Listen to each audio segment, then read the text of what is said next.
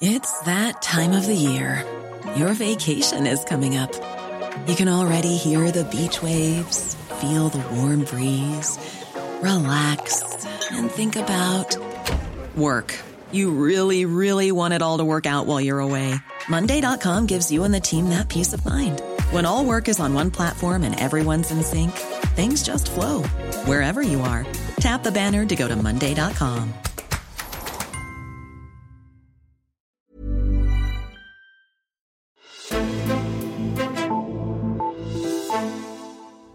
Så er det blevet tid til en ny maratondebat i Folketinget, når partierne torsdag skal debattere åbningstalen fra statsministeren i tirsdags. Og man ikke også de vil debattere det finanslovsforslag, der blev præsenteret i dag, onsdag. Men hvordan er forholdet imellem regeringen og den støttepartier, når den nye politiske sæson går i gang? Og hvad kan vi forvente af Venstre og Dansk Folkeparti, der begge står over for at skulle stable nye projekter på benene? Det ser vi nærmere på i dagens udsendelse. Mit navn er Henrik Axel Bugter. Og for at blive klogere på det, der har jeg selvfølgelig allieret mig med dig, Erik Holstein. Velkommen til. Tak skal du have. Du er politisk kommentator her på Altinget. Og Erik Holstein, lad os begynde med Venstre, ny formand, nyt projekt osv. Hvad har været det mest iøjnefaldende af udmeldinger om det nye Venstre-projekt med Jakob Ellemann i spidsen på det seneste? Jeg synes, det mest bemærkelsesværdige, da han kom til som formand, det var jo, at han klippede snoren til Lykkes SV-fantasier. Mm-hmm. Altså, han gjorde det på en pæn måde og sagde, at det var fint nok, Lykke havde taget det op i valgkampen, men det var også klart, at nu var den der lukket, man skulle videre. Man skulle samle det borgerlige Danmark, og han inviterede alle de blå partier til kaffe, inklusive Nye Borgerlige. Ja. Så det er sådan den væsentligste politiske melding, han kom med. Og så lagde jeg også mærke til, da han holdt sin tale, da han blev valgt som ny formand, der lagde han jo noget mere vægt på det grønne område, end Venstre har gjort tidligere. Det er lidt uklart, hvor langt han i virkeligheden vil gå, men der kommer nok også til at ske noget der. Og det sidste element, man kan sige, det er jo, at man fastholder jo den stramme udlændingepolitik. Altså, Støjberg, hun blev som bekendt valgt som næstformand. Hendes linje vil blive fastholdt. Der vil være færre kager, der vil være færre af de der symbolske provokationer, ja. Men i substansen vil den linje blive fastholdt. Okay. Altså, nu nævnte du lige klimaområder, det er også noget af det, jeg har hængt mig i, fordi der er en form for konsensus generelt i Folketinget om, at det skal være nogle høje krav, som vi skal stille til og udlede mindre af drivhusgasser osv. Men vi ved jo ikke så meget andet fra Venstre, end at han siger, at de skal være et grønt parti. Nej. Kan vi forvente, at der kommer noget nyt, altså enten i forbindelse med åbningsdebatten, eller kan vi forvente, at der inden for en sådan overskuelig fremtid kommer noget nyt om, hvad Venstre vil på det grønne område? Altså indtil videre til det lige tiden an, og vil se, hvordan regeringen vil takle det der. Ikke?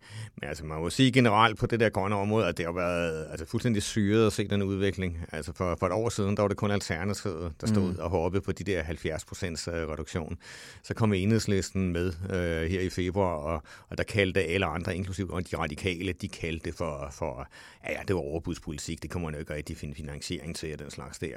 Og så blev det så et hovedkrav på de radikale og SF i regeringsforhandlingerne, og så gik Socialdemokraterne også med på det. Ikke? Nu er Dansk Folkeparti, Liberal Alliance og Konservative så også med. Altså, det har været en fuldstændig forrygende udvikling at se, og Venstre har jo ikke endegyldigt bundet sig til de 70% endnu, men altså alt tyder på, det ender der. Jeg tror da ikke, at man lige med det samme skal se Venstre sådan i den grønne førertrøje. Man vil nok også prøve at se, hvilke praktiske problemer kommer der rent faktisk fra regeringen for at løse de der ting. Ikke? Ja, for man kan vel næsten ikke andet, som tiden er. Nej, det kan man ikke. Det mener jeg heller ikke. Altså, det er jo... Man går virkelig imod strømmen. Man kunne måske gøre det, at det er jo klart nok, at Nye Borgerlige ikke går med. Og sådan noget. Men altså, som det er i øjeblikket, så er presset så stort, at det er sådan en anden vælgermæssig orkan, som det i hvert fald taktisk er klogt at bøje sig for. Ikke? Hvis vi prøver at kigge på Venstre lidt i forhold til regeringen, hvordan kommer de så til at forholde sig til de udmeldinger, som vi har hørt fra regeringen? Der er ingen tvivl om, i åbningsdebatten der torsdag, der vil Venstre slå meget på, at jamen, det er jo ukonkret. Altså, Mette Frederiksen kommer en masse pæne ord, men hvad er virkeligheden i det? Hun præsenterer ikke rigtig nogen løsninger på hverken det ene eller det andet. Ikke? Det vil være den melodi, man vil køre hele vejen igennem. Det vil være en melodi, hvor vi har Sofie Løhde som forsanger, ikke, som politisk ordfører.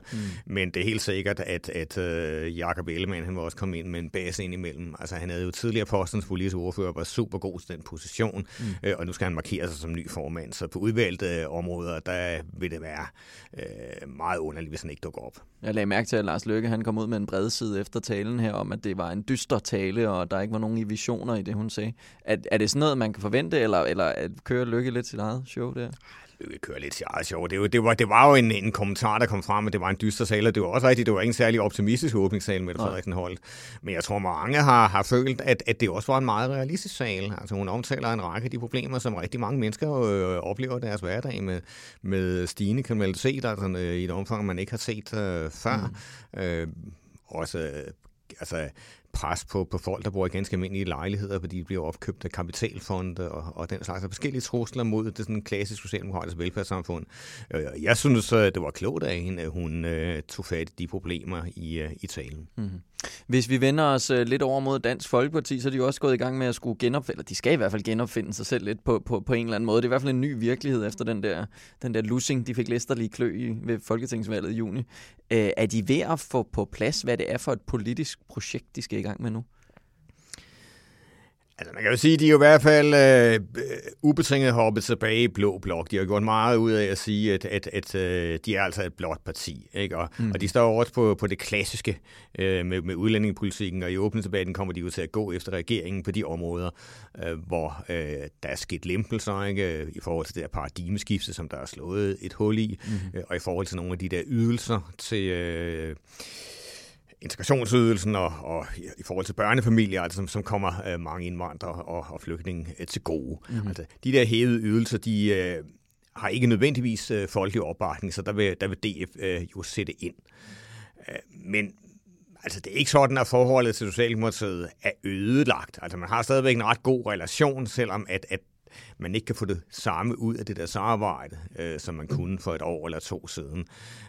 Så derfor vil det være et blåt parti, et ensidigt blåt parti, men et parti, der også altså kan arbejde med regeringen på udvalgte områder. Jeg lagde mærke til, at i lovkataloget og nu også i finanslovsudspillet, så var det jo ikke fordi, at den der strammerlinje fra Inger Støjberg blev ført videre af regeringen nu her. Altså det er vel hvad kan man sige, en bane, hvor der er plads til at spille bold for Dansk Folkeparti, eller hvad? Ja, men jeg synes faktisk ikke, du har helt ret, fordi at det er rigtigt nok, der ikke er sådan en masse konkret lovgivning. Mette Frederiksen varslede jo i talen, at man skulle sætte hårdere ind mod bandekriminalitet, mod vanvidskørsel, at der skulle sendes flere afviste asylsøgere hjem. Så der er ingen tvivl om, der kommer også en række strammere initiativer hen ad vejen fra regeringen.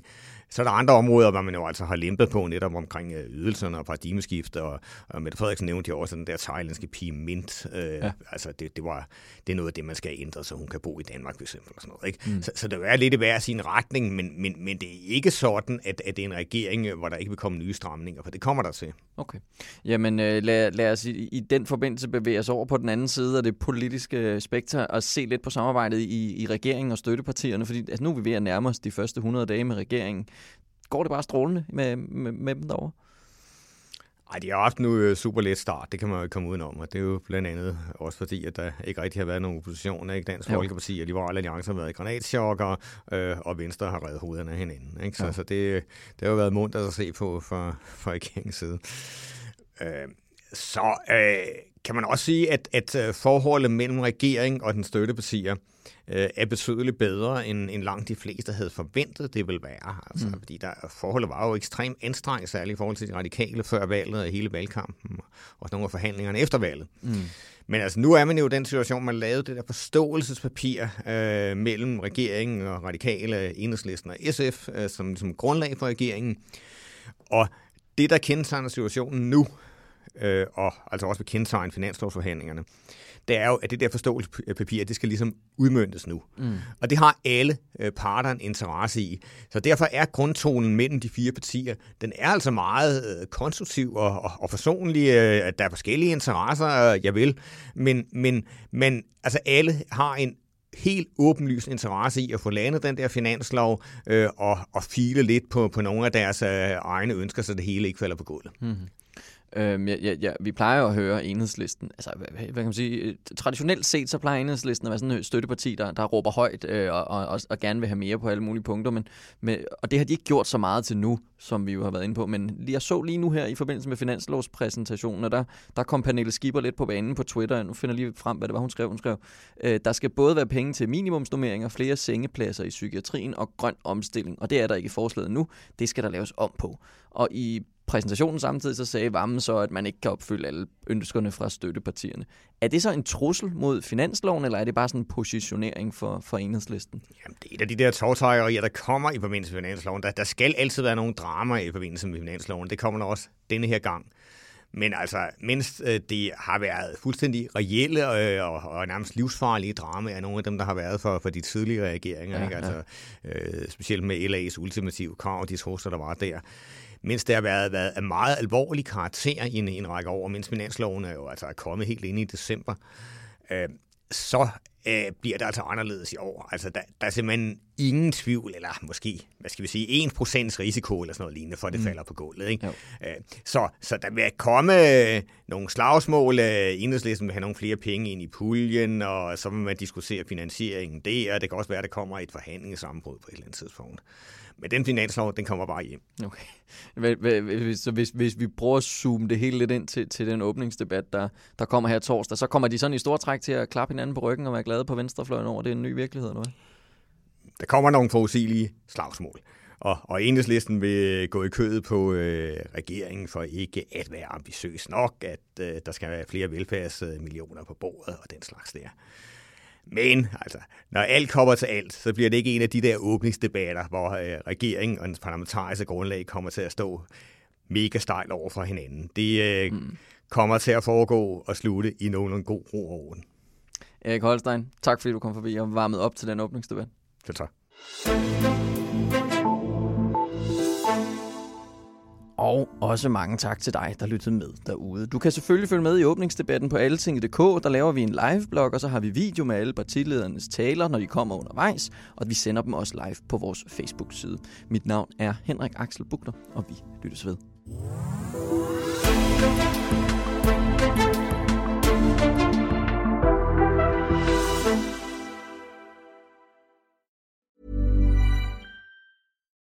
When you make decisions for your company, you look for the no-brainers. And if you have a lot of mailing to do, Stamps.com is the ultimate no-brainer. It streamlines your processes to make your business more efficient, which makes you less busy. Mail checks, invoices, legal documents, and everything you need to keep your business running with Stamps.com. Seamlessly connect with every major marketplace and shopping cart.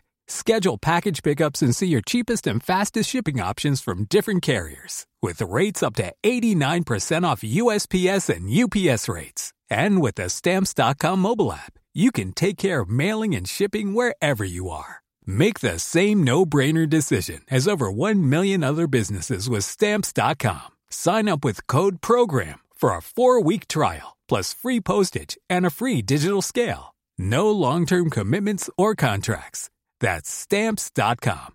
Code PROGRAM.